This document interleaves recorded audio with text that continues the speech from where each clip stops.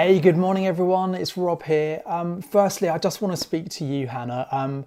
I'm so gutted not to be able to be with you today as we celebrate you and thank God for all that you have done over these last 8 years working with Storehouse. We've worked quite closely together over these last few years, and I'm really going to miss working with you. I've seen firsthand how much you care, how passionate you are about the hungry, the poor, the hurting, and the broken. And you've really led us so well, across the whole church, not just the Storehouse team, not just the staff team, but around this whole area of compassion. You've really helped us to move forward and to be able to serve and to bless so many more people in our community.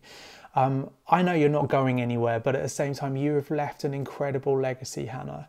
And on top of that, I know this wasn't an easy decision for you to make, but your obedience to kind of follow what the Lord's leading is really inspirational. And I just want to thank you for listening and helping us into that journey as well.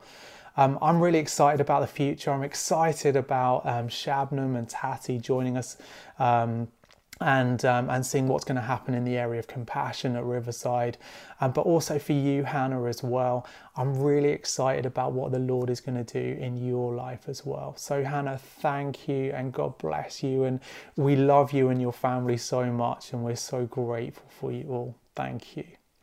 So I just want to share a little bit today as we carry on our series looking at reset as we go through the book of Nehemiah. Now, first of all, you probably noticed that I'm not in the room today. I had surgery on my ankle about a month ago. Many of you will know that. Recovery appears to be going well, so hopefully it won't be too long until I can see you all again. With that in mind, the irony of what I'm about to say is not lost on me, but still, here we go. It is good to be together. When we're together, we get to, lift our eyes up from our own problems, and we fix our eyes on the one where our help comes from. We get to sing and worship together. We can even have coffee and a donut together. Refreshments team, thank you for your hard work in getting that sorted for today. We can make sense of who we are, what we're doing, and where we're going in the presence of Jesus. And I know many of us, me included, have found it incredibly hard this past year, being apart from one another. And when we're apart from one another, it only goes to highlight the differences that we have. I mean, look around the world, see some of the divisions that we've seen in our world amplified so greatly over these past 18 months. Issues of race, climate, identity, poverty. But that was never how we were designed to do life. You see, we were created to do life in community. When we live in our own echo chamber, when we only hear our own views and opinions, it's really hard to deal with issues and opinions that come from other people. But we need to do this in a healthy way, in community, over coffee, over food, face to face with one another. And that's how we design to do life together. So as I share a few things this morning, we're going to read Nehemiah chapter 3 today. If you've missed the first couple of talks in the series, you can catch up online on our talks page. And there are also materials available for the small groups as well. If you're listening today and you're exploring faith, you are so incredibly welcome. But likewise, maybe you're really familiar with the Bible. Maybe you've read this passage on countless occasions. I hope what I share is helpful to everybody here. So we're going to turn to Nehemiah 3. I'm going to grab my Bible. I'd encourage you to grab yours as well. We're going to read just a few verses at the moment. Okay, so this is from verse 1. Eliashib, the high priest, and his fellow priests went to work and rebuilt the sheep gate. They dedicated it and set its doors in place, building as far as the Tower of the 100, which they dedicated, and as far as the Tower of Hananel. The men of Jericho built the adjoining section, and Zakur, son of Imri, built next to them. The fish gate was rebuilt by the sons of Hassenaah. They laid its beams and put its doors and bolts and bars in place. Meremoth, son of Uriah, the son of Hakkoz, repaired the next section. Next to him, Meshullam, son of Berechiah, the son of Meshezabel, made repairs. And next to him, Zadok, son of Bana, also made repairs. The next section was repaired by the men of Tekoa, but their nobles would not put their shoulders to the work under their supervisors. Apologies for the names there. I'm doing my best, but it's hard. However many times you read the passage, some of these names are just tricky. And that isn't the only reason why I'm going to stop there. But that kind of sets the scene for the passage that we're exploring today. You know, there's this pattern of people coming together to rebuild the walls of their city. And also, I just encourage you to keep hold of your Bibles, because I will refer to a few verses later in the chapter. So let me just recap a little bit about this story, about where we are with Nehemiah. So many years before, the Israelites have been taken away from their home, and they're in captivity in a place called Babylon. And Nehemiah was born into captivity, but he's now doing quite well for himself. He's in the service of the king. But as he's doing well, he suddenly gets this letter, and he receives bad news about the state of the city he called home. It was in complete ruins. You know, everything they'd known had been torn down in it, and it really had an impact on him. I just want, you know, this morning, how do you cope when you hear bad news?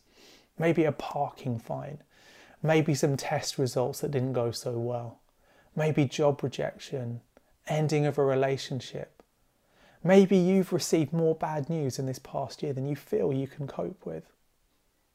What's interesting about Nehemiah is when he received his bad news, he acted. He did something about it.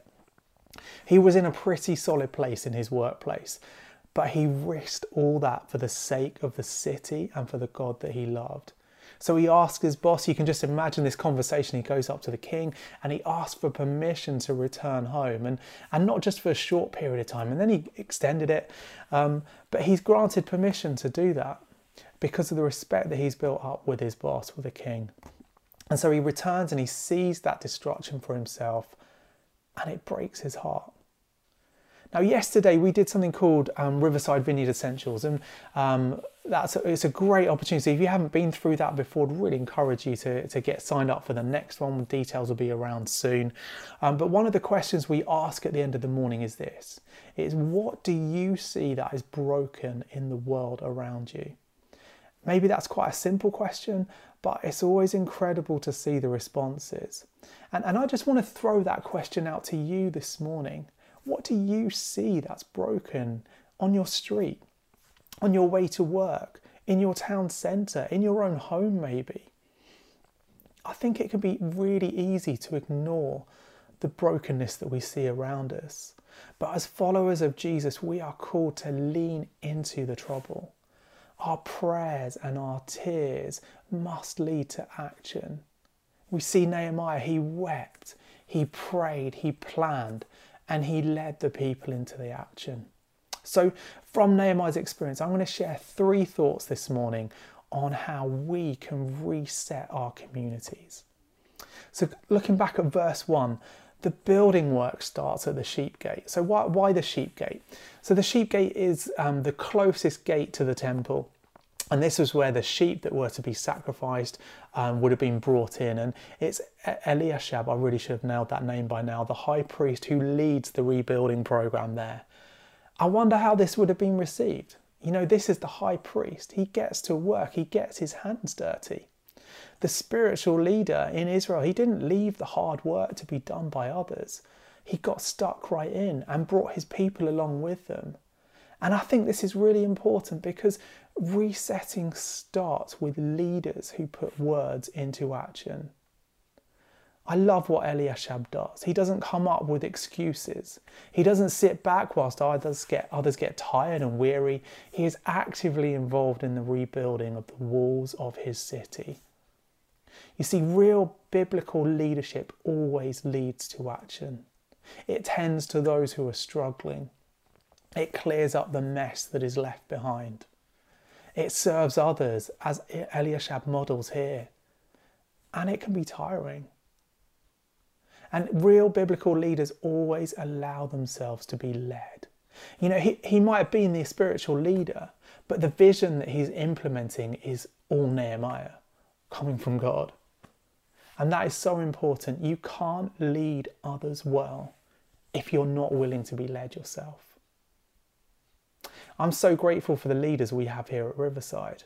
You know, it is an incredible privilege to be led by Andy and Beth, and I don't say this to embarrass them, but I'm so incredibly grateful for how they have led us, led our whole community, especially over this fascinating, hard last 18 months. So Andy and Bethan, thank you. We're really, really grateful for you. We also have an incredible pastoral team and staff team. We have service pastors, some of whom have been leading the services today. We have team leaders and overseers on Sundays and throughout the week. We have small group and cluster leaders. And so if you're leading in any way at Riverside Vineyard, I want to take the opportunity to thank you today. Thank you for all you are doing to help connect people with Jesus, whether that be for the first or the 10,000th time, and to connect people with one another as well. Thank you. So who is a leader? You know, as I said, we have this large community at Riverside, but perhaps you have influence in other areas, maybe in your workplace, your home, your school, college, or team. Perhaps you're the only Christian in any of these environments. If you have influence, you are a leader, and leadership matters.